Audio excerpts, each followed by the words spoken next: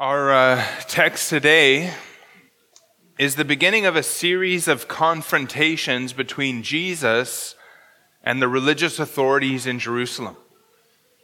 The religious leaders begin a series of attempts to trap Jesus. They try to set him up to say something that they can use against him. And I want us to look at the text right away this morning. So we're in Matthew chapter 21. We're going to study verses 23 to 32 this morning. So Matthew 21, starting in verse 23.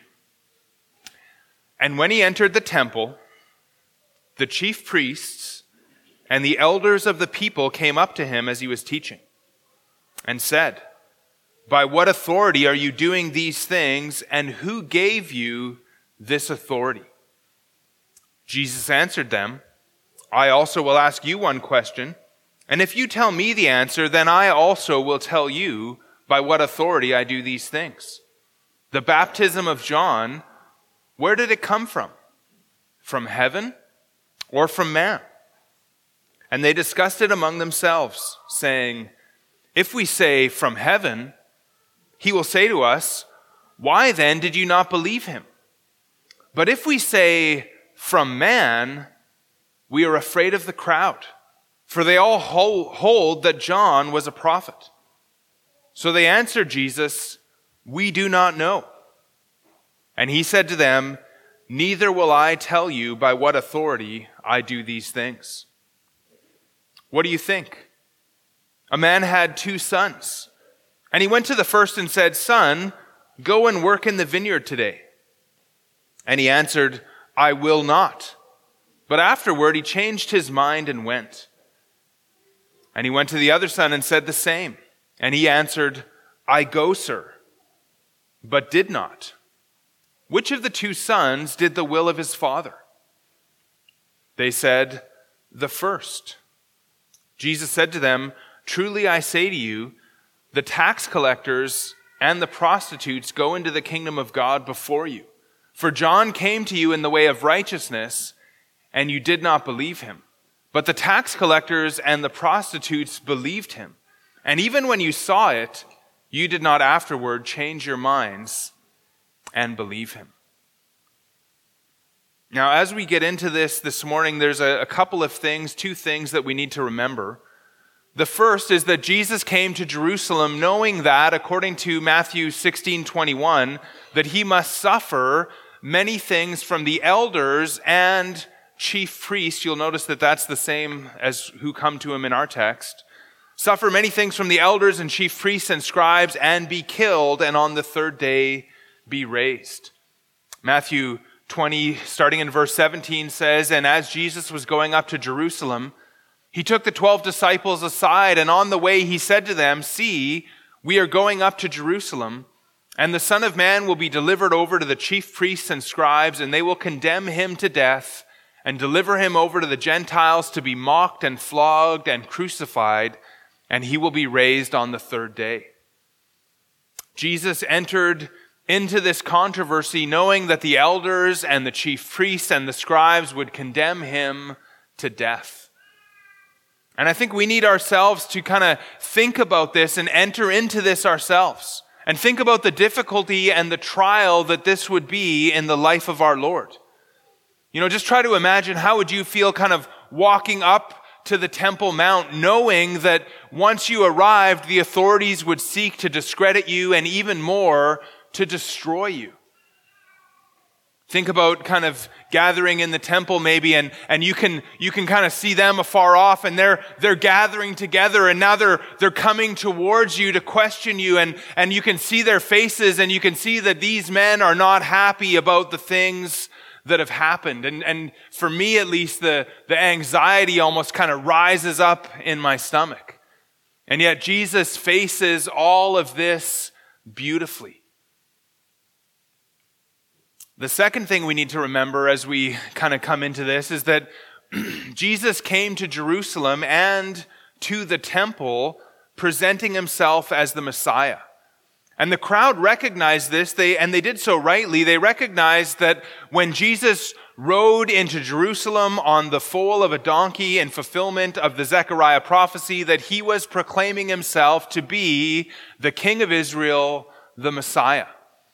And they began to shout in chapter 21, verse 9, Hosanna to the Son of David. Blessed is he who comes in the name of the Lord. Hosanna in the highest.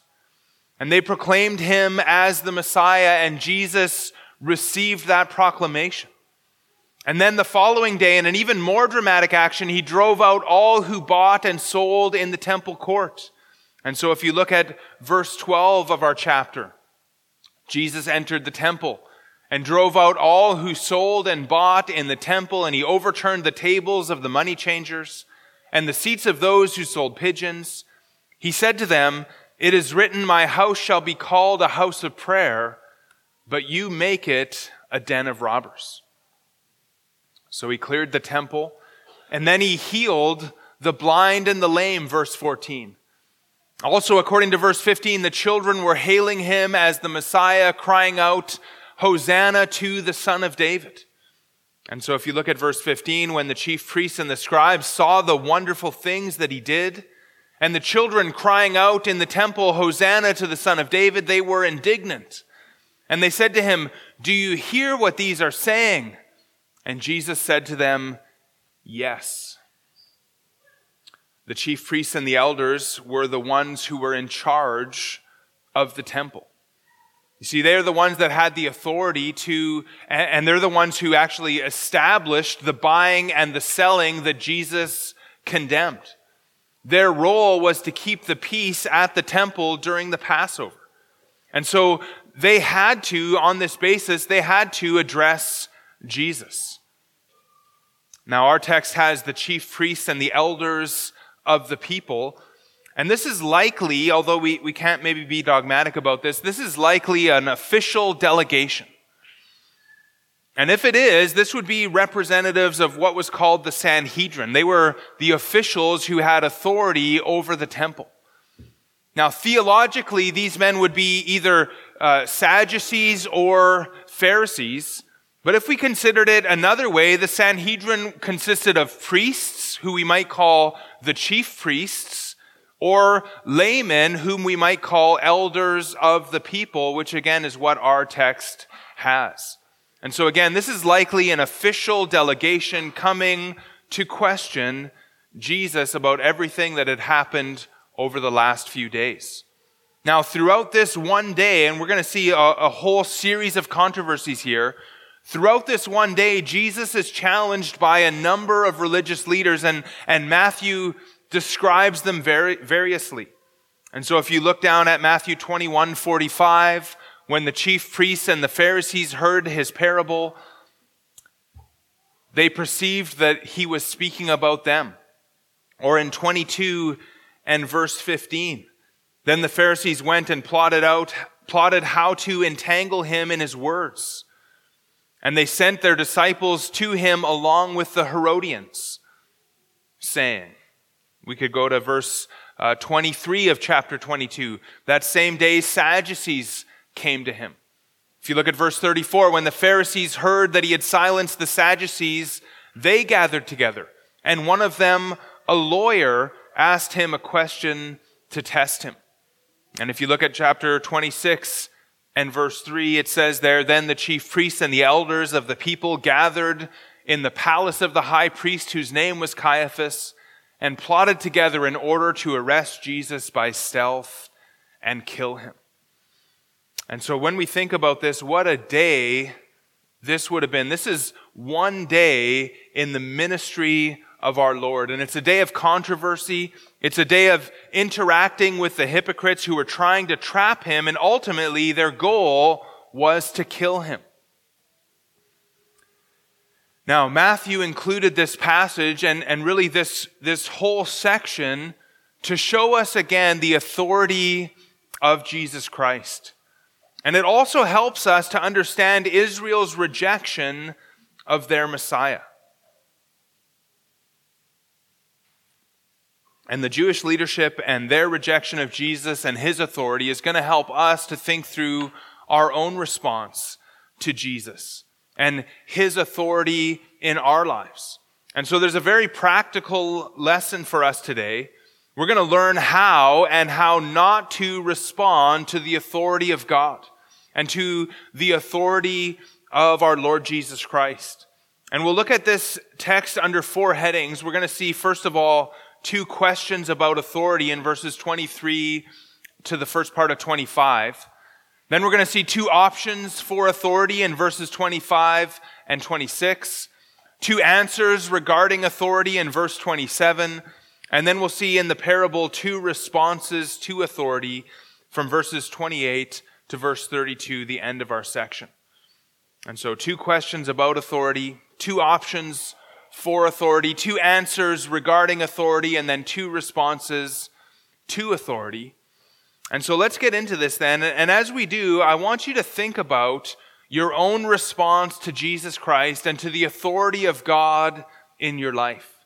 And of course, the place where we really deal with this in our own lives is via Scripture, right? This is the Word of God. God has spoken to us through His Son, who is called the Word. Jesus Christ is the living Word of God. The living Word, Jesus Christ, has given us the written Word, the Bible. And since the Bible is the Word of God, to obey the Bible is to obey God. And conversely, to disobey the Bible is to disobey God. And so as we look at this passage, ask yourself, how am I responding to the authority of God? How am I responding to God through His Word? And these are important questions for each and every one of us. How am I responding to the authority of God? And how am I responding to God through His Word? And so our passage begins then with 2 questions about authority. Number 1 in your outline, 2 questions about authority. When he had entered the temple, the chief priests and the elders of the people came up to him as he was teaching and said, "By what authority are you doing these things, and who gave you this authority?" Jesus answered them, "I also will ask you one question, and if you tell me the answer, then I also will tell you by what authority I do these things. The baptism of John, where did it come from? From heaven or from man?" And so there's our 2 questions about authority. Now, we've already spoken about the chief priests and the elders, and they approached him when he entered the temple. This was either on the Tuesday or on the Wednesday. This was the day after Jesus cleared out the temple. And this was also the day that they discovered the cursed fig tree withered up on their way to the temple. And it would seem that the buying and the selling in the court of the Gentiles is no longer happening. It would seem that they haven't come back, but again, we're not explicitly told this, so we're not sure. But what we do know is that Jesus is in the temple and he is teaching. Now, Matthew doesn't tell us what he's teaching, but he's going to include quite a bit of Jesus' teaching as he responds to the various opposing groups throughout this section. Luke chapter 20 and verse 1 says that Jesus was teaching and preaching the gospel. And they come to him, the elders and the chief priests, they come to him with a double question here. By what authority are you doing these things, and who gave you this authority? These things refers to his entry on the donkey, which declared him as king, the driving out of the people, turning over the tables, even the healings that happened in the temple, his refusing to silence the children who were crying out, "Hosanna to the Son of David." Those are the things that they seem to have in mind. Now, when it says, by what, the word what there asks what sort of, or what kind of authority is this that you have? And who asks about the source of this authority? Where did it come from?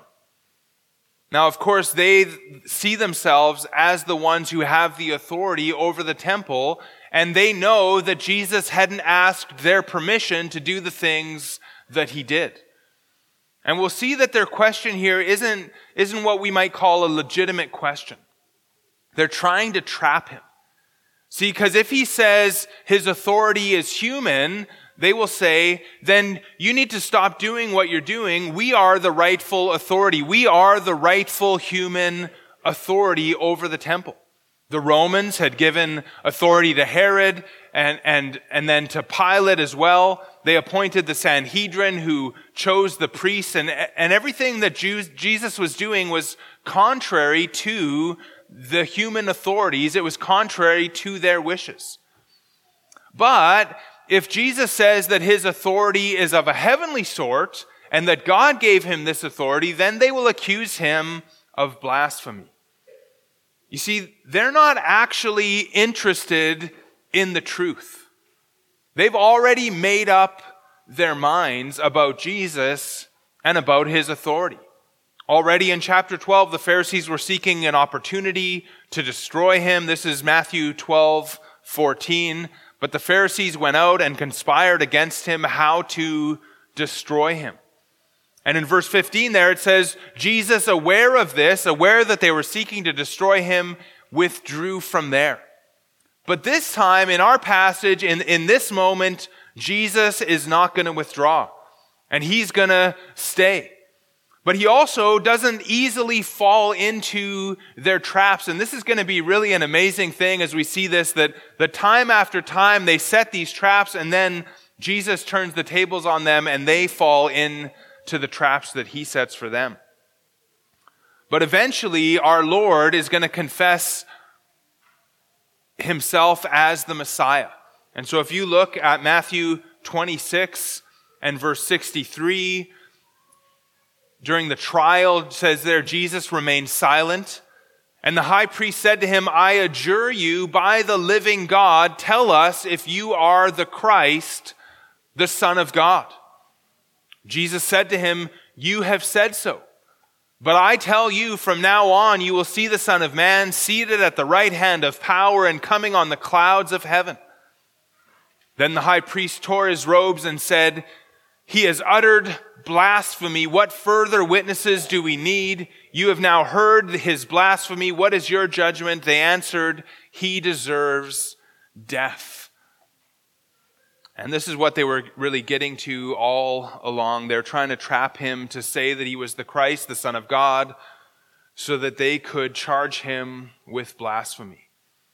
Now look back at our text. They asked Jesus their question, and in response, he asks them a question with a promise to answer their question if they answer his question. And so in verse 24, Jesus answered them, I also will ask you one question, and if you tell me the answer, then I also will tell you by what authority I do these things. More literally here, Jesus says, I will ask you one thing or one word. See, their question was a double question. He's kind of in response, he says, I'll just ask one. And this isn't merely a way for Jesus to avoid the question. Answering a question with a question was an accepted way of engaging in debate, especially when the answering question kept on the same topic and really opened up the first question. And so Jesus is kind of following a standard way of debate in that culture. In this case, Jesus' question will actually give them the answer to their question as well. And so if they answer Jesus' question correctly, they will know by what authority he does these things, and they will know who gave him that authority. His question is in verse 25. The baptism of John, where did it come from? From heaven or from man? Jesus is asking them about John the Baptist. Now, in order to make a judgment about John's baptism, is to make a judgment about John's whole ministry. John's ministry, and I want you to turn back to Matthew chapter 3 to kind of remember John and what he was doing here. John's ministry was preaching in verse 1 of chapter 3. In those days, John the Baptist came preaching in the wilderness of Judea, repent, for the kingdom of heaven is at hand. And John was in Judea. He was closer to Jerusalem, Whereas Jesus' ministry so far as we've seen it in Matthew has been mostly north in Galilee, John was in Judea by the Jordan River in the whole area of Jerusalem. And John's message was, repent, for the kingdom of heaven is at hand. And he preached that the people of Israel, they needed to repent. But one of the most offensive parts of his ministry was his baptism. His baptism was a sign to the nation, showing them who truly belong to the people of God.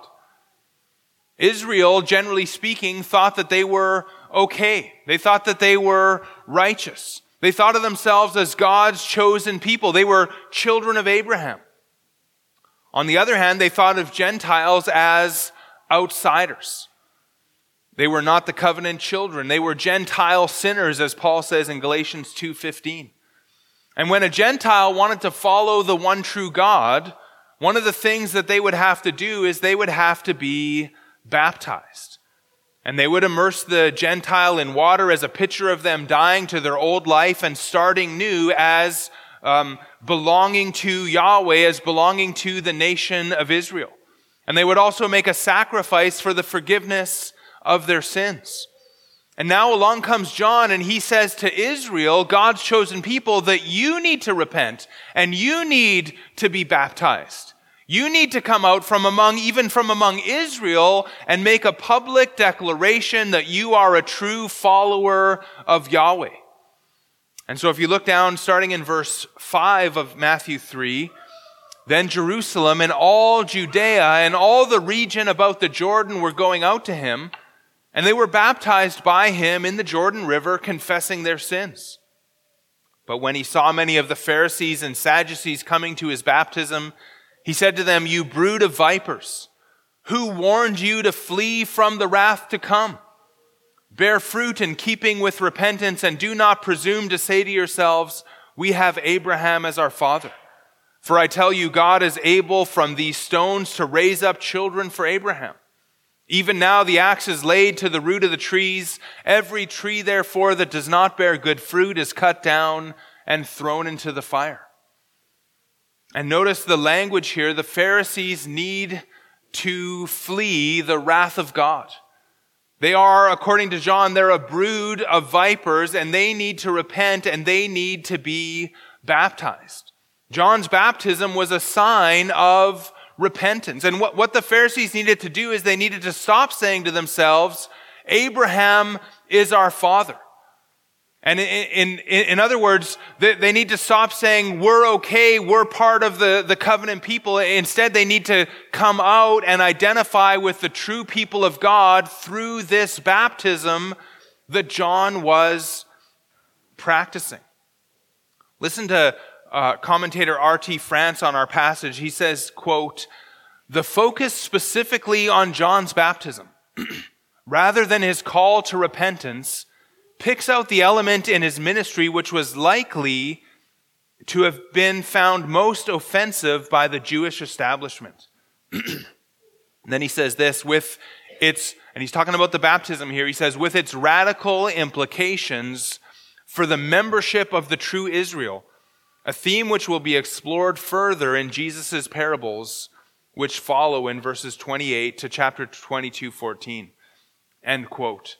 And I think France is exactly right here. We're going to see as we work through this whole section that Jesus is going to tell them that they will not enter the kingdom and that they do not belong to the people of God.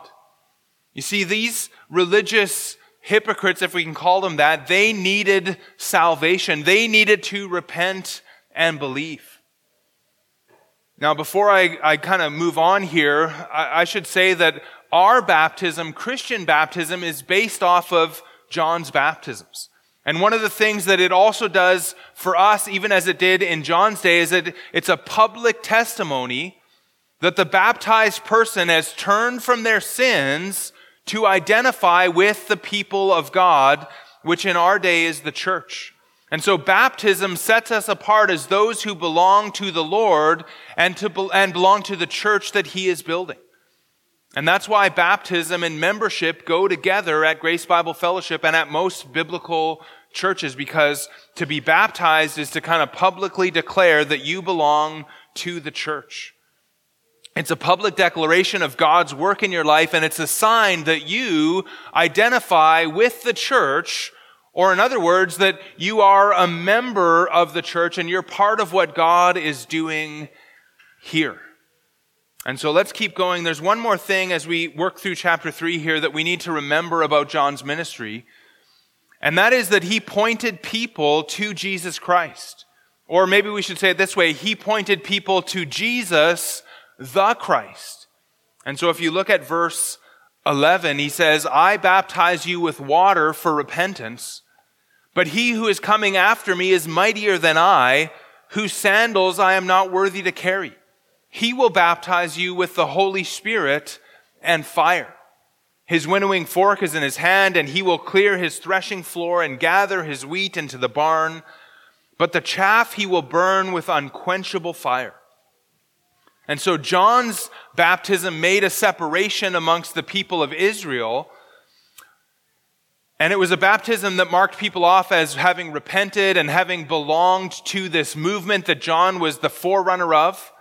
But the one who's coming after, Jesus, the Christ, the one coming after him, he would make a greater separation. He would make an eternal separation. He would clear his threshing floor and gather the wheat into his barn.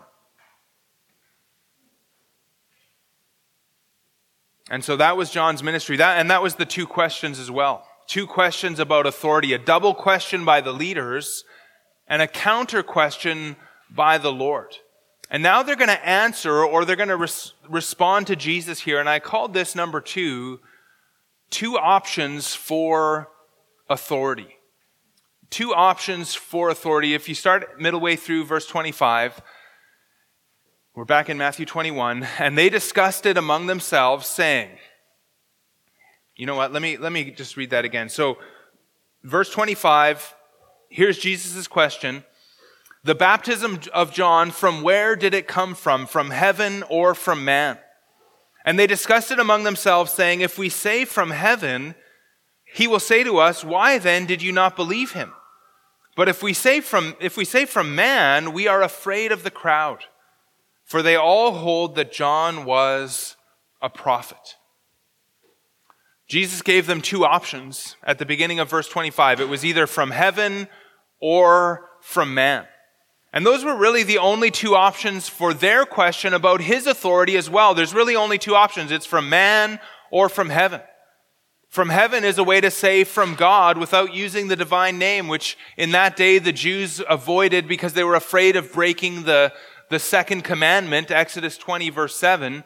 You shall not take the name of the Lord your God in vain, for the Lord will not hold him guiltless who takes his name in vain.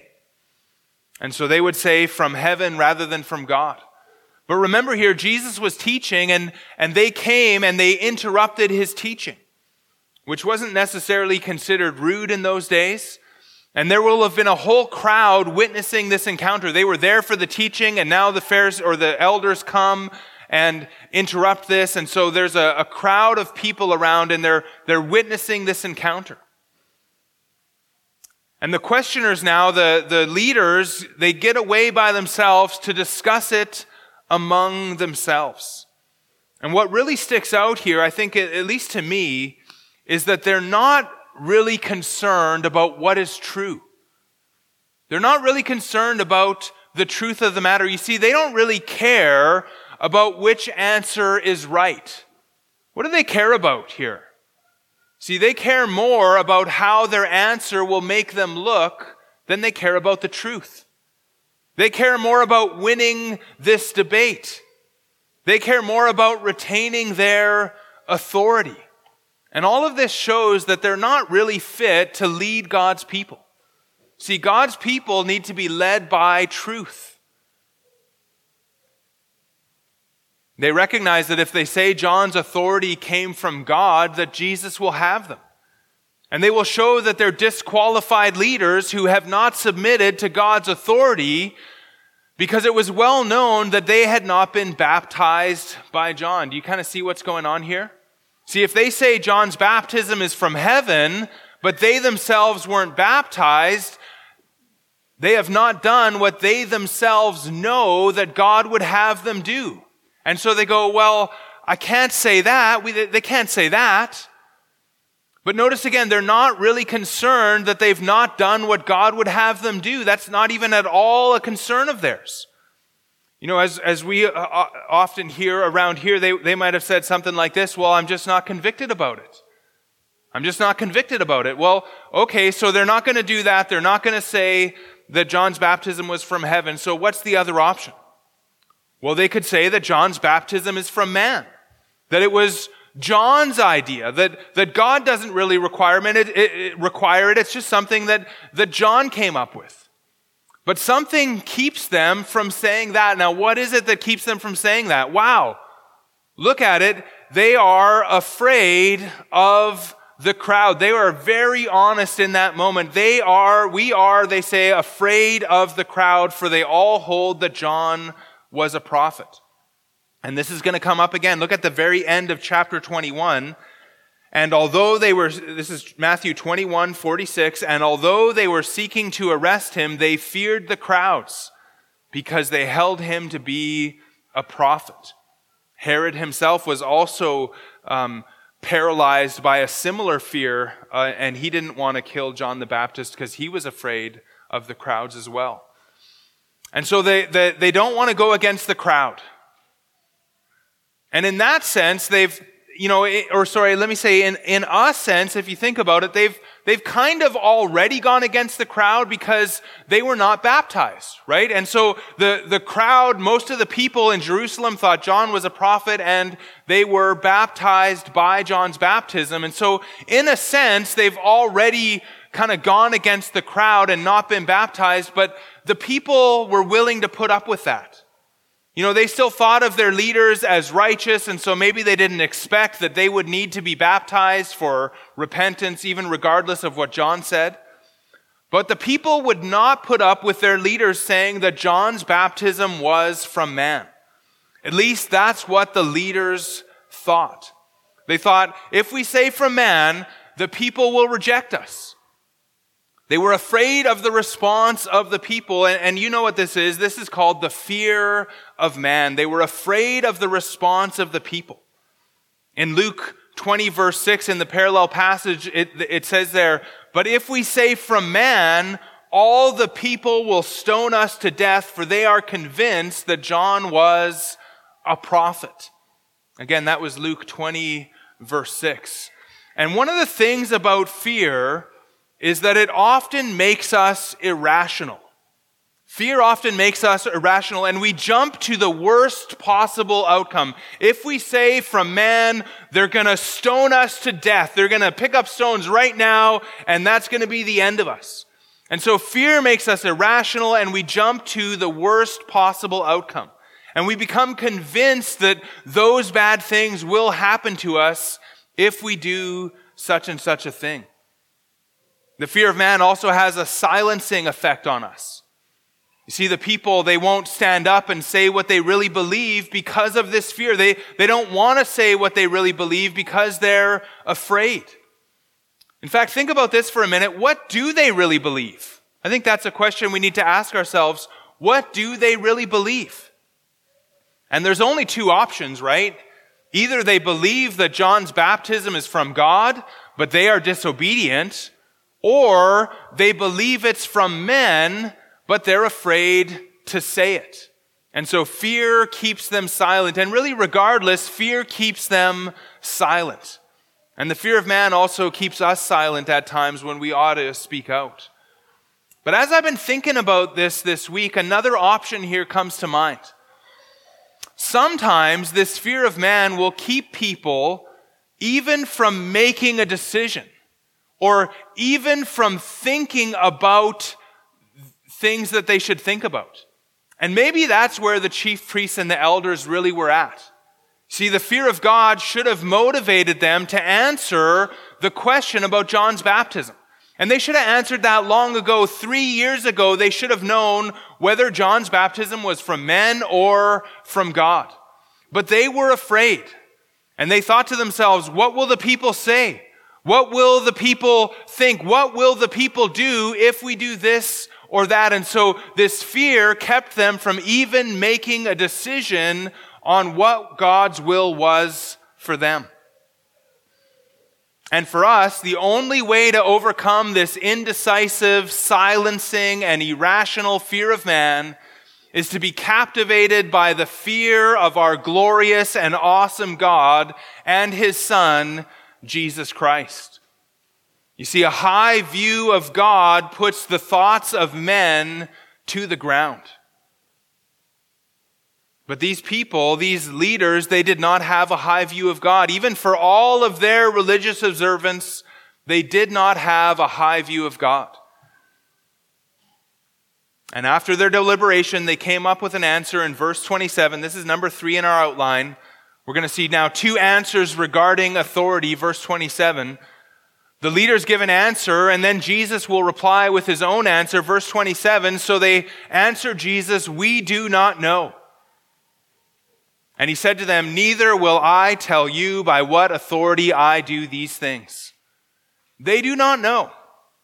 They do not know where John's authority came from. And their indecision seems to get them out of their dilemma, but in reality, it ends up disqualifying them.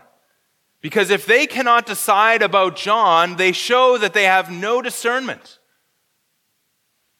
See, there hasn't been a prophet in Israel for 400 years, and all of a sudden, here comes John in the spirit and power of Elijah. As Jesus said in Matthew 11, verse 9, John was more than a prophet. In verse 11, Jesus said, "Truly I say to you, among those born of women, there has arisen no one greater than John the Baptist." John the Baptist was the greatest saint who had ever arisen in the history of the world, and they can't even tell, they can't even decide if he is from God or from men. You see, if you can't discern the greatest one who ever arose, you have a serious lack of discernment, and you should not be a leader of God's people. And this shows then that they cannot possibly discern Jesus' ministry either. They can't possibly judge Jesus if they can't decide about John. Because John said the one that was coming after him was going to be greater than him. He wasn't even worthy to loose his sandal or to hold his sandal. Now I should say at some point here, isn't it obvious that Jesus' authority comes from God? When he comes in the power of God and he does the very things that Scripture prophesies the Messiah would do. But these leaders, they are blinded by their unbelief. They're blinded by their unbelief and they can't make a decision.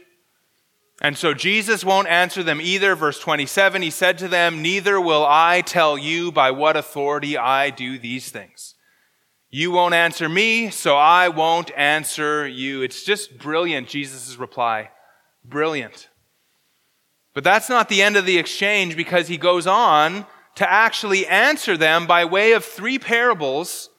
Starting in verse 28 and following, we're going to look at the first parable today, and we're going to call this number 4 in our outline.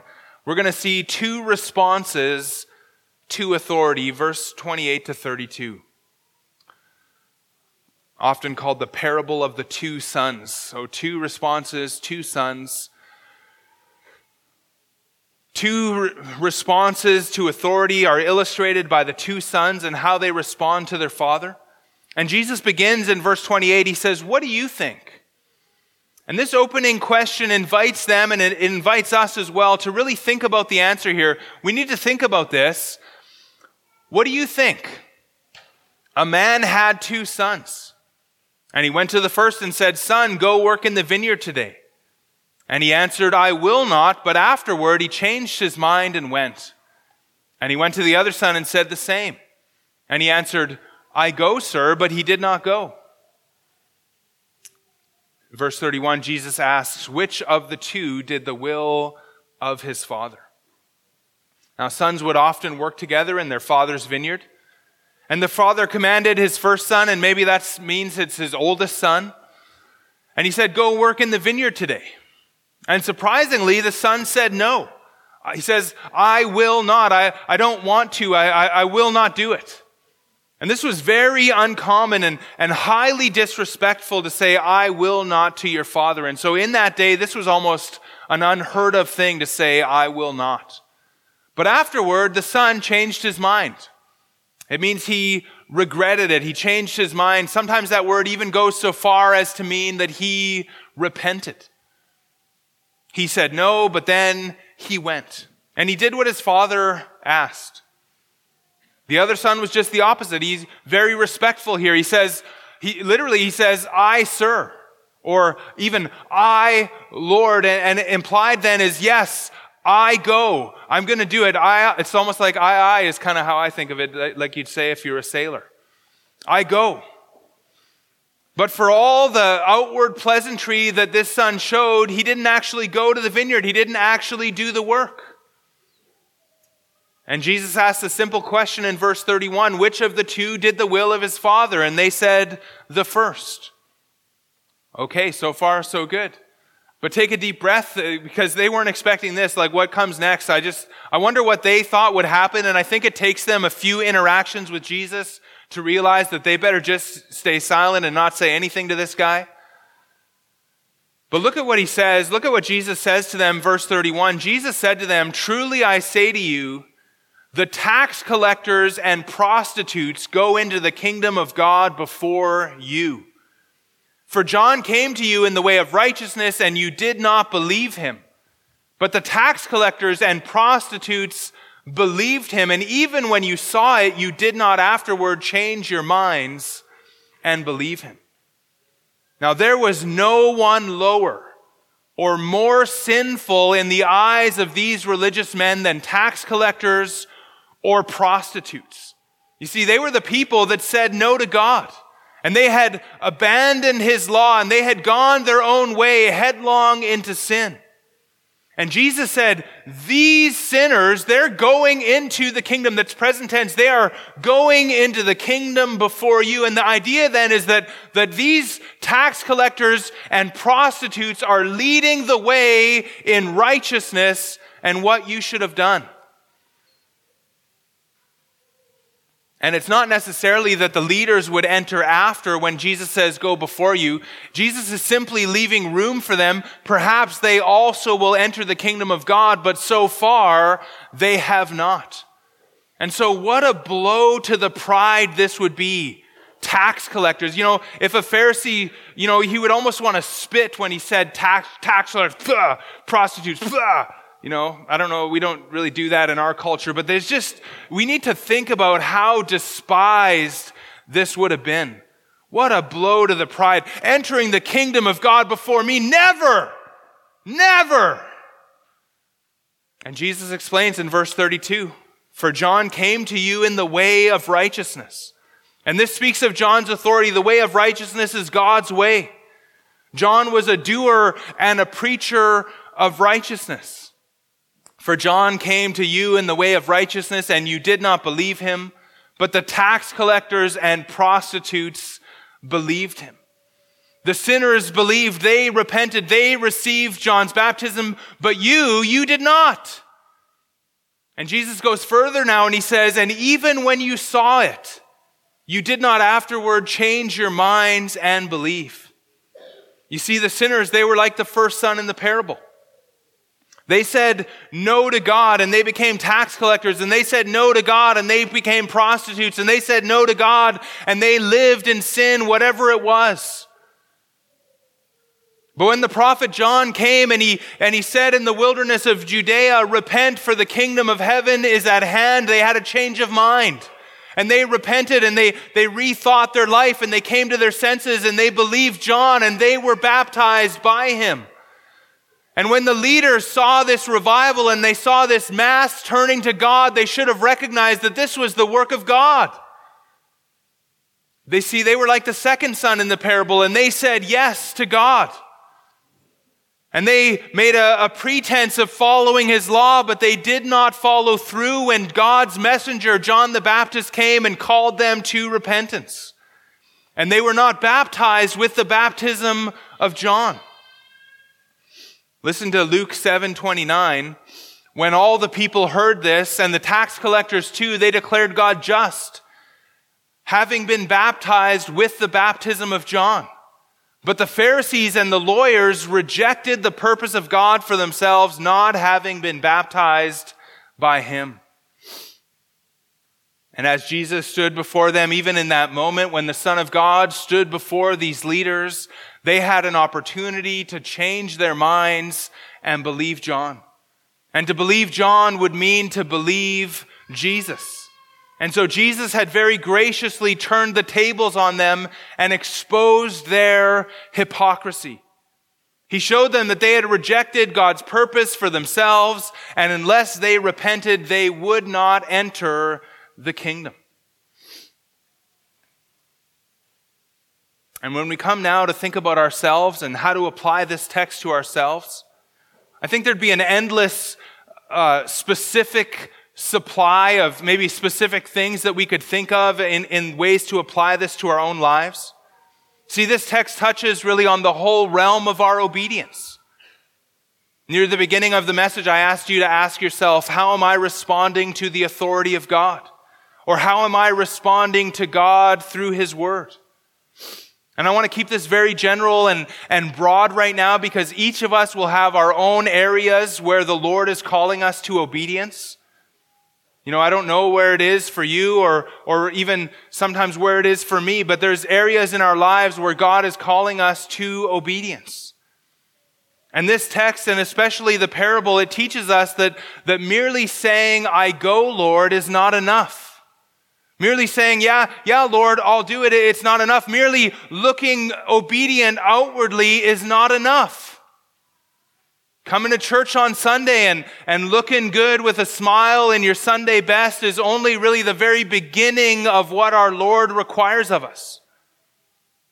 Jesus has been teaching us in this gospel that we need to do the will of His Father in heaven. Not to earn our salvation. We could never earn our salvation, but a growing obedience is the only proof that we can give that we truly believe. Another application that's closely connected to this is to see in these hypocritical leaders what should not be true of us. We see them as kind of a model of what not to do.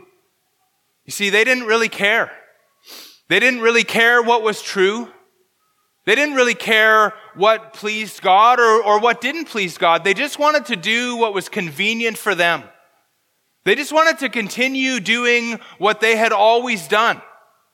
We've maybe heard that before. But that's what we see in them. They just wanted to continue to keep the traditions and to do what they had always done. They just wanted to keep from upsetting the people around them. And they were happy to say, I don't know what God's will is. And I doubt, as I think about that, that they saw any particular danger in such a position. To just say, I don't really know what God's will is. But friends, that is suicide for the soul. Indifference about truth, that's dangerous. That's dangerous. And Jesus shows the ultimate path that leads down is the path to hell. It's dangerous. We need to decide about truth. We need to be constantly reforming and growing in our knowledge of the truth, and then we need to put that truth into practice.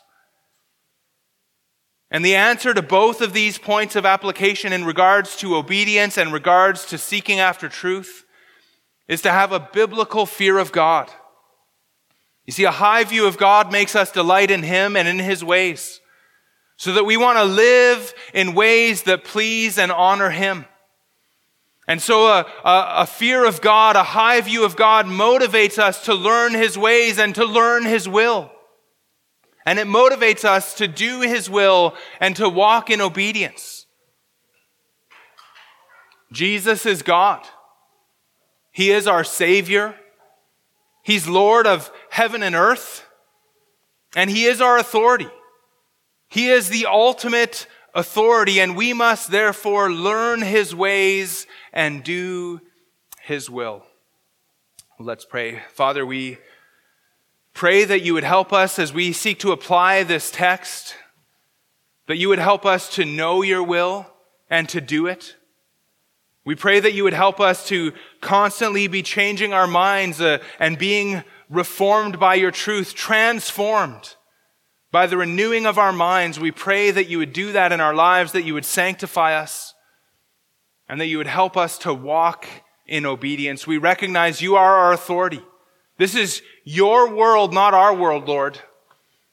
And so we pray that you would help us to submit to you by the power of your Holy Spirit. We pray in Jesus' name. Amen. Amen. Well, please now stand as we sing in response.